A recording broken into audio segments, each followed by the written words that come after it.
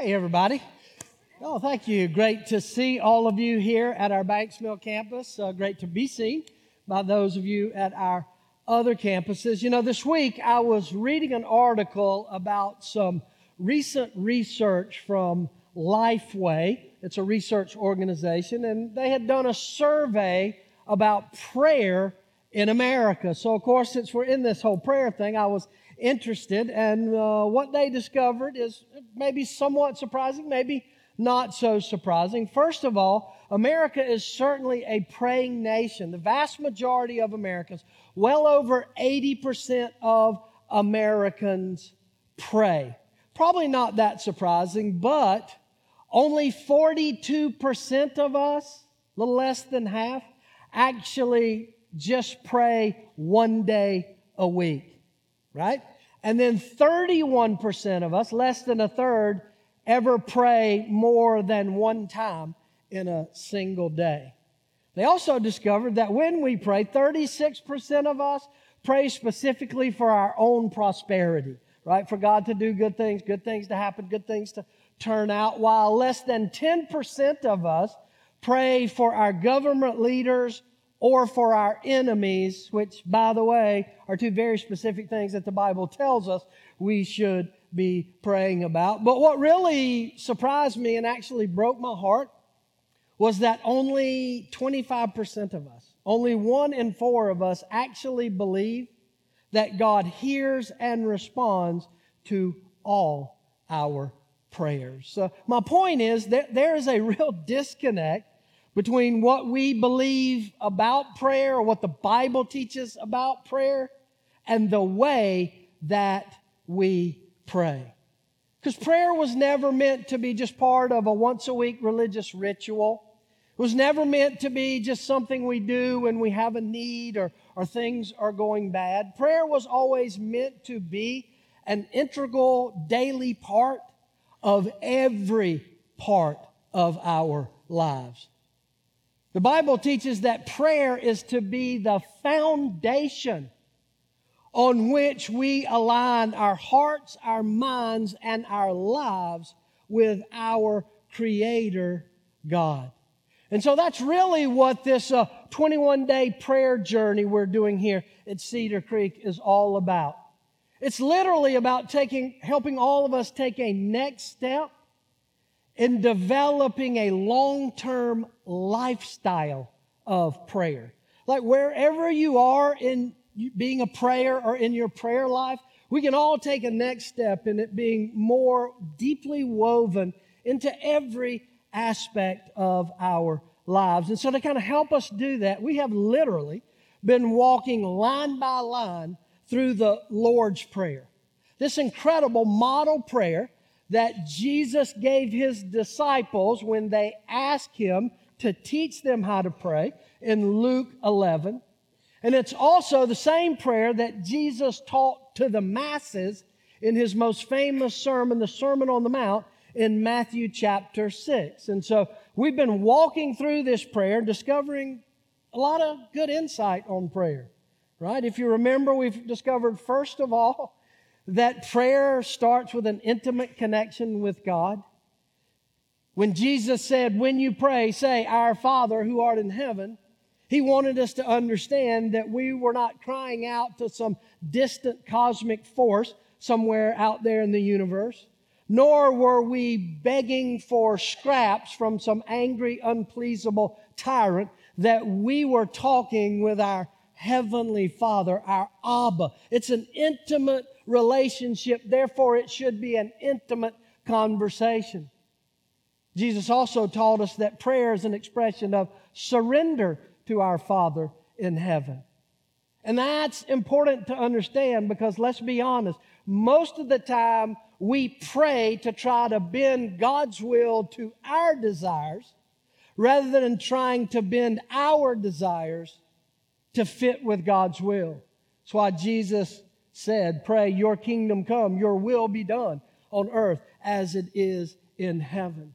And then, of course, last week we discovered that prayer is an expression of dependence on and trust in God. When Jesus said, pray, give us each day our daily bread. He wanted us to understand we were not just asking God for just enough food to get through another day, that we were expressing that we recognize that God is the source of all of our needs, physical, emotional, relational, and that we can trust Him, that He cares, He loves us, He's able, and He's more than willing to meet our basic needs. And so if you have missed any of these messages, just please go back on the website or the app, catch up with us, because there's so much stuff in there that can help us be more effective in our prayers. Now, what I want to do today is I want us to look at prayer as a pathway to freedom. That when we pray, it is an opportunity for us to experience the freedom that God desires for us in our lives.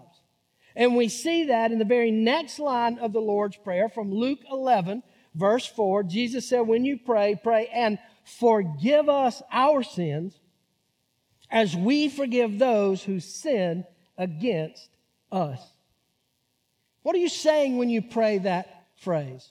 Forgive us our sins as we forgive those who sin against us. Well, most of us think of it as sort of a religious transaction between us and God. It's a transaction for forgiveness, that as we forgive others, in the process of forgiving others, we then are able to receive God's forgiveness. God forgives us based on the way that we forgive others. And that is certainly part of what that line is saying. In fact, the Bible is crystal clear. Don't miss this. There is a connection between the way we forgive and the way God forgives us. In fact, Jesus told a whole parable about that. It's known as the parable of the unforgiving servant. Jesus said there was a man who owed the king millions of dollars, a huge debt, a debt that no matter what, he wasn't going to live long enough to even be able to repay it. He could never repay it. So he throws himself on the mercy of the king to be forgiven his debt. And remarkably, the king forgives him, wipes the slate clean. And then Jesus said this guy goes out, immediately finds another servant who owes him a couple of $100 and demands that he be repaid. And when the guy can't do it, doesn't have the money, this unforgiving servant has this man thrown into jail. Word gets back to the king that the man he had forgiven millions wouldn't forgive another man a couple of $100, and the king was furious. In fact, Jesus said he grabbed him up by the collar and threw him in jail, turned him over to the jailer. So obviously, there is a connection between our willingness to forgive others and our ability to receive God's forgiveness. So I don't want you to miss that, but I think there's more to this part of the prayer. I think this is so much more than just some transaction between us and God over forgiveness. I think Jesus also wants us to understand that forgiveness is the key to experiencing the freedom of God in our lives. So let me begin by asking you a question. What is holding you back in your life right now? What is keeping you from living your best life? What's holding you back in your relationships? What's holding you back in your career? What's holding you back in your emotional health? I think most of us would immediately think of external things holding us back. Well, it's the economy, Philip. It's just the inflation and how much it costs, and eggs are breaking the bank. Or you would say, you know what, Philip? It's my boss. He's holding me back in my career. Or many of you would say it's those lousy, no good politicians up in Washington, D.C. They're holding us back. Or it's my current financial situation. But here's the truth. What holds us back is almost always internal, not external. We think about the external things, but the truth is it's the things in us. In fact, I believe the two biggest barriers to living the great, abundant, full life that God desires for you is guilt and resentment. guilt over your own sin, your mistakes, your bad choices, your bad decisions, stupid things you've done, and resentment over the hurtful things that other people have done to you. And here's the reason I believe that's what holds us back, because that's what the Bible teaches. Look at Hebrews 12:1. It says, let us throw off everything that hinders and the sin that so easily entangles, and then let us run with perseverance the race marked out for us. Did you know God has marked out a race for your life? In fact, He marked out your race even before the foundations of the earth. God has a race for you to run, and it is the perfect race designed just for you. It's the only place you'll find fulfillment in your life. The problem is, most of us are either trying to run our own race or we're trying to run the race that others think we should run. Many of us are being held back because we're running after what's important to us, what we think will fulfill us, or we're just trying to keep somebody else happy, right? You know, we say all the time, God loves you and everybody else has a plan for your life, right? Your wife, your spouse, your kids, your co-workers, right? And so what I want to do is you to begin to understand when Jesus says, pray, forgive us our sins as we forgive those who sin against us, He's giving us the key to unlock ourselves and finally live and run the race in freedom that God has marked out for us. So what I want to do over the next few minutes is I want us to get really practical. I want us to get into the how-tos. How do you break the chains? How do you get past the guilt over your past or the pain that others have caused you? So let's start with our own sin, breaking the chains of our own sins. Because let's be honest, we all got sin, right? None of us are immune to sin. I've never, ever in my life met a person who thought they were perfect. Now, I met a lot of people who thought they were better than others and didn't sin as much as others, but we all have sin in our lives. The problem is not that we sin. The problem is how we try to deal with that sin. Denial, repress it, suppress it, blame others for it, or our favorite tool, rationalize it, right? You know what rationalizing is, right? The rational lies we tell ourselves. Well, it's not that bad. Everybody else is doing it. Well, I'm not as bad as. The problem is trying to deal with our sin in that way. It doesn't get rid of it. It's still there. The only way to be free from the sin in your past and the guilt over it that keeps weighing you down is to confess it. Confess it. In fact, look at 1 John 1:9. It says, if we confess our sins, He is faithful and just and will forgive us our sins and purify us from all unrighteousness. Now, you read that word confess, and what do you think of? What does confession look like in your mind? Well, if you grew up in the Catholic Church, you're thinking of that little box over on the other side with the screen where you have to, get forgiveness from the priest. If you watch a lot of police TV shows, you're thinking of the suspect sitting in the interrogation room, the bright light in his eyes, and the investigator hammering away, and he finally goes, okay, I did it. He confesses it.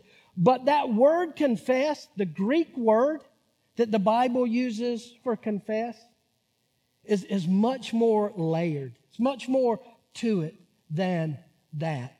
It's actually a compound word. The word confess is a compound Greek word. It's the word homologeos. Homologeos. Homo means same. Logeos means word or truth of God's word. You remember when John wrote in his gospel, in the beginning was the Word, and the Word was with God? That's that word, logos. In other words, confess means the same as God's word. Agreeing with God's word. To confess simply means to see yourself and your actions through the unchanging truth of God's Word. Not compared to everybody else, not compared to what the culture says, to align your life and your actions to say, the Bible says that, God's truth, His Logos says that, I must agree, I must be the same as. That's what it means. To look at your behaviors and choices in the past through the truth of God's Word. So how do we do this? How do you align? How do you homologos? How do you confess? 4 things. I call these the 4 R's of confession. You might want to write these down. The 4 R's of confession. 1, review. Review. In other words, take an honest assessment of your life. A rigorous assessment of your decisions, your choices, and your thoughts. To literally sit down and say, God, show me, based on the standard of your word, where I have not measured up. In my choices, in my decisions, and my thoughts. What in my life has not aligned with your word? Ask yourself, what is it that I really feel guilty about? What's putting that weight on me? And then write it down. In a journal somewhere, just write it down. You say, wait a minute, Phil, can't I just think about it and confess it in my mind? Why do I have to write it down? Here's why I want to encourage you to do that. Because it's only when you write it down does it become tangible. Now it becomes real. Now you've put it on paper and made it real. I understand it's not easy, but I believe it is essential to be honest, take an honest assessment. Let me put it this way. You'll only stop defeating yourself when you finally stop deceiving yourself. Let me say that again. You'll only stop defeating yourself when you finally stop deceiving yourself. Got to come clean. In fact, I love this prayer from King David, Psalm 139. David prays and he says, search me, God, and know my heart. Test me and know my anxious thoughts. See if there's any offensive way in me and lead me in the way everlasting. He said, I'm an open book, Lord. You know when David prayed this? It was after he had had his affair with Bathsheba and had her husband killed in order to cover it up. And then he kind of tried to run from it and pretend it didn't happen, to deny it, to rationalize it. And it just kept jacking up his life. It was ruining his relationship. It was ruining his family. It was ruining his leadership as king. And when he finally comes clean, he experiences the freedom in that forgiveness. And so he prays daily now, show me, God. That's why David's a man after God's own heart. Not because he had less sin than other people in his past. He was just willing to be honest with himself and with God. Confession starts with review. The second R, repent. Repent. We know that word, or we hear it a lot, right? It's a religious term. You see it on poster boards outside of events. Repent, turn around. But what does it mean? What does the Bible mean with the word repent? 3 things. 1, it just means to take responsibility, to stop excusing it, to stop rationalizing it, to stop blaming others for it, and own it. And sometimes owning it means you need to make restitution for the damage you've caused. That's part of repentance. Going back to whoever you hurt or whatever you've done or whatever you've broken and doing all that you can do to make restitution, except when making restitution would make it worse. There may be a few cases where you can't make restitution. You know, maybe that person's dead, or maybe they've remarried and you trying to make it right would just really make it worse for them. But those occasions are not nearly as prevalent as those times when we can make it right. Take responsibility. Repent also means turning away from. And that's literally where the word repent comes. It's a military term that means about face. that I'm no longer pursuing those things. I'm not moving towards those things. I'm moving in the opposite direction. I'm going to stop doing it. But repentance is not just turning away, it's also turning to. And that's the third thing that repentance is. It's turning to God's grace. Turning away from the sin and turning to God's grace. I don't keep wallowing in it. I don't keep focusing on it. I just simply turn my back on it and embrace God's grace.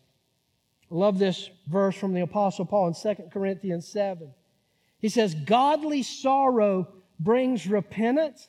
And then look what repentance does. It leads to salvation and leaves no regret. Do you see the freedom in that? You review, you repent. The third R is you receive. Receive. Just receive God's forgiveness. You don't have to beg for it. You don't have to bargain with God. You don't have to try to bribe God for your forgiveness. He wants to give it to you, probably more than you even recognize how much you need it. Stop praying, dear Lord, please, please, please, please, please forgive me of my sin. Or God, if you forgive me, I'll never do that again. We bargain with God. Or God, if you forgive me, I'll tithe 20% this year to the church. Now, you can tithe 20%. I encourage you if you want to do that. But it's not necessary to receive God's forgiveness. Just receive it. In fact, look what the Bible says, Hebrews 4:16. It says, so let us come boldly to the throne of our gracious God. And there we will receive His mercy and we will find grace to help us when we need it most. Do you know the difference between grace and mercy?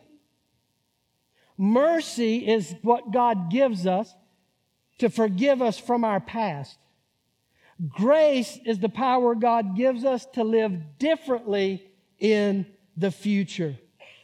And when we come to Him and repent and receive, He forgives us of our past and He pours out His grace so we can live differently in the future. So review, repent, receive. The final R, repeat. Repeat. Repeat early and often. Understand, repentance is never a one and done thing. Repentance is something we need to do daily and sometimes hourly. Why? Because sin is daily a part of our lives. Parents, those of you with infants, young children, when do you change their diaper? When it's dirty, right? In fact, as a new grandparent, I've learned a valuable lesson. Never put off changing a dirty diaper. It doesn't get better, it gets worse. For the same reason, you take out the trash when it's full, because if you don't, it builds up and stinks. The same reason, hopefully, you take a bath on a regular basis. Why? Because you get dirty and stinky every day. In fact, if you don't do that, that may be why you're sitting out by yourself and nobody's sitting with you this morning, right? Same way with confession. I love how David puts it in Psalm 32:3. He says, when I refused to confess my sin, my body wasted away, and I groaned all day long. The greatest holdup to healing your hang-ups is you. It's not other people. You're not waiting on God. You're not waiting on somebody else to get their act together. God is waiting on you to confess so that He can give you the freedom you need. So can I just ask you, right now, what are you pretending not to know that you really do know? What are you pretending is not a sin, but you know deep down it is? Even though everybody else is doing it and culture is approving it, what is God's Word saying? What are you pretending doesn't bother you when you know deep down it's bothering you. Jesus is offering the keys to unchain yourself from your past and experience the freedom of His forgiveness in your life. But that freedom is not just found in God's forgiveness for our sins. Jesus said that freedom is also found in forgiving those who have sinned against us. I think most of us, if we're honest, would recognize not only is it our sin that entangles our lives, but it is often the sin of others that hinders us from moving forward. It keeps us from running the race marked out for us, from living the life God planned for us. We're hindered by the resentment we carry over the pain and hurt that others have caused us. Whether that pain was intentional or unintentional, somehow we've convinced ourselves that by holding on to that grudge, by continuing to nurse and rehearse and wallow in that hurt, that somehow we're hurting that person back, that we're sticking it to them, we're paying them back by being miserable, right? It's like the toddler who throws a tantrum mad at his parents and goes, well, if you don't give me what I want, I'm just going to hold my breath. Like, yeah, good luck. Have fun, right? Kind of hurting yourself more than you're hurting anyone else. See, the truth is we are chaining ourselves to the very people who hurt us if we're unwilling to forgive and let it go. You know, it's interesting. I was telling you about that parable that Jesus told about the unforgiving servant. Jesus said when the king heard he had not forgiven the servant that owed him, it says he turned him over to the jailers. But the word for jailers that the Bible uses literally means torturers. Torturers. And many of us are in a self-imposed torture chamber because we keep nursing and rehearsing the pain that others cause us. Look at Hebrews 12:15. It says, see to it that no one falls short of the grace of God, and that no bitter root grows up to cause trouble and defile many. So how do you do that? How do you set yourself free from the pain of others? How do you really let it go when letting it go seems impossible? Now, I realize for some of us here today, the pain and the wounds that others have caused us, we're not talking about they just hurt my feelings or they just, did something bad. Some of you are dealing with significant trauma that others have caused you. Maybe from your childhood, maybe from a parent or spouse. And please, first of all, understand, I am so sorry. Those are unbelievably deep wounds that continue to affect you every day. And please hear my heart. I am not minimizing it. I'm not saying, well, just forgive them and let it go. Just do these 3 steps that I'm going to tell you and it'll all be better. No, there are some wounds and traumas that you need somebody to help you begin to let it go. It's one of the things I love about Cedar Creek. We have incredible licensed professional Christian counselors who can help you do that. And if you're continuing to struggle with a trauma from your past that's jacking up your present and your future, don't keep trying to let it go on your own. Get help. But whether it's deep trauma or just the normal scars of life, whatever the depth of pain and resentment, at some point, the only cure is forgiveness. To let it go. And so let me quickly give you 3 keys to letting it go. 3 things you have to do to let it go. 1, you got to leave it to God. Leave it to God. What do I mean by that? I mean, you must relinquish your right to get even. Being willing to trust that God is just and He is better at making things right than you will ever be. That's why Paul writes in Romans 12:19, dear friends, never take revenge. Leave that to the righteous anger of God. For the Scripture says, I will take revenge. I will pay them back, says the Lord. Now we read that and we go, oh, I like that verse. I'm going to turn God loose on him. He's a much better smiter than I am. He can really give it to him more than I can. But understand, this verse is not telling you you can use the God of the universe as your own personal attack dog to hurt the people that hurt you. This verse is an expression of trusting God to make right what is not right and that you will never be able to make right. You got to leave it to God. Secondly, you got to heal it with grace. You got to heal it with grace. You know, I said earlier, mercy is what God gives us to forgive us from the sins of our past. And grace is the power He gives us to live differently in the future. That's what I'm talking about. Heal it with grace.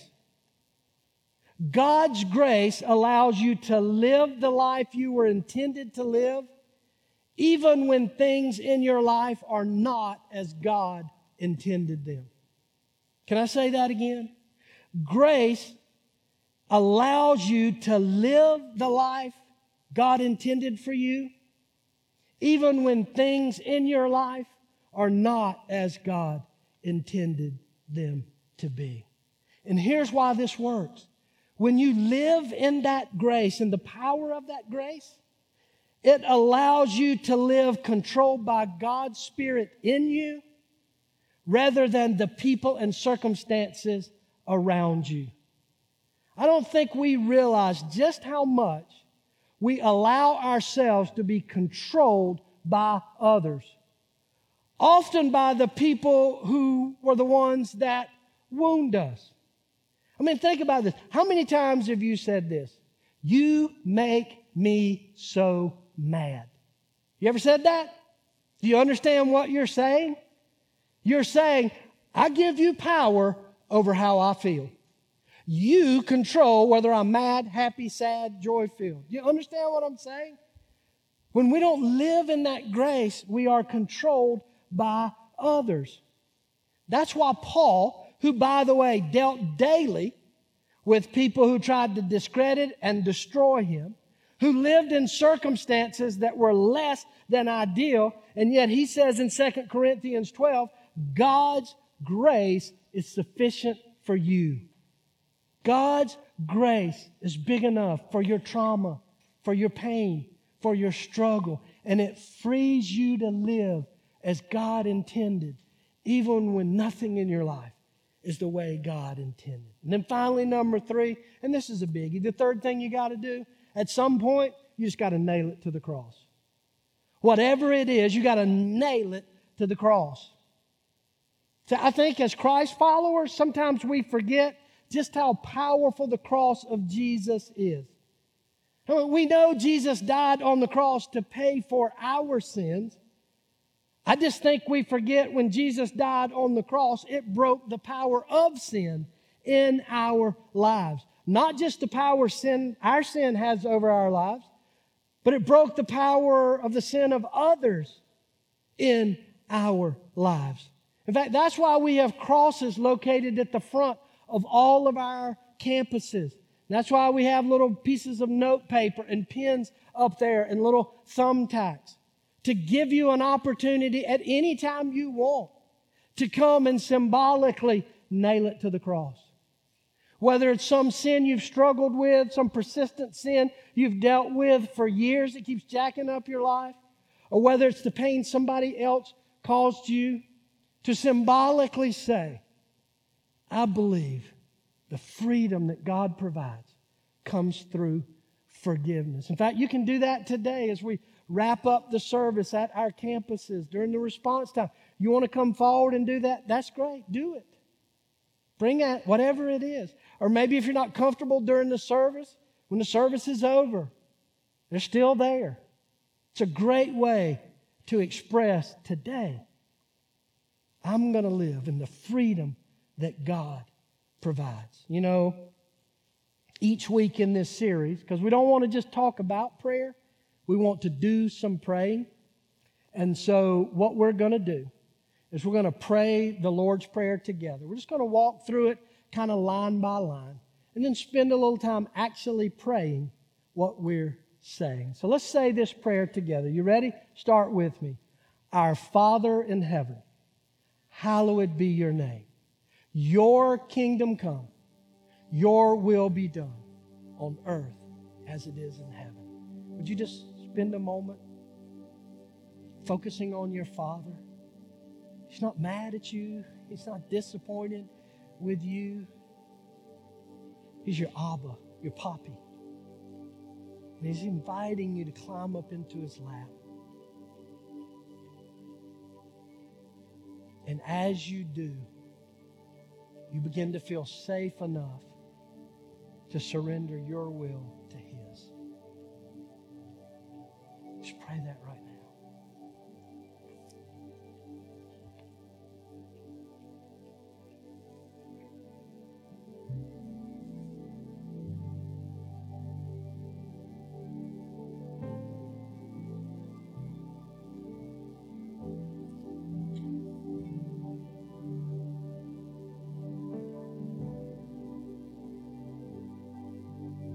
Now let's pray this next line together. Give us today our daily bread. Would you just tell your Father your needs? What are your needs? Trust Him. Trust Him to meet those needs. Lay them at His feet.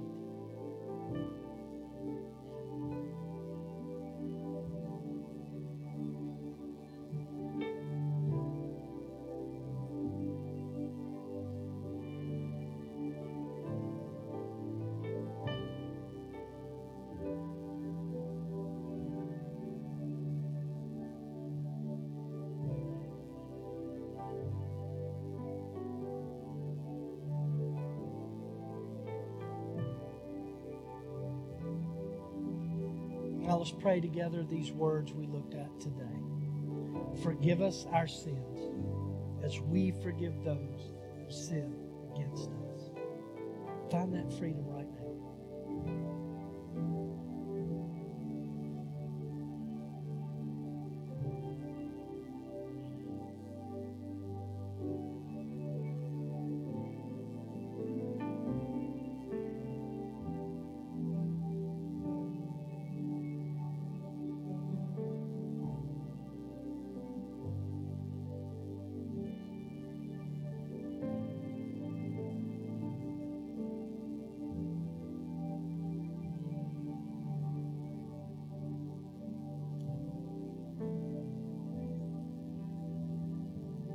Now let's pray the rest of it together.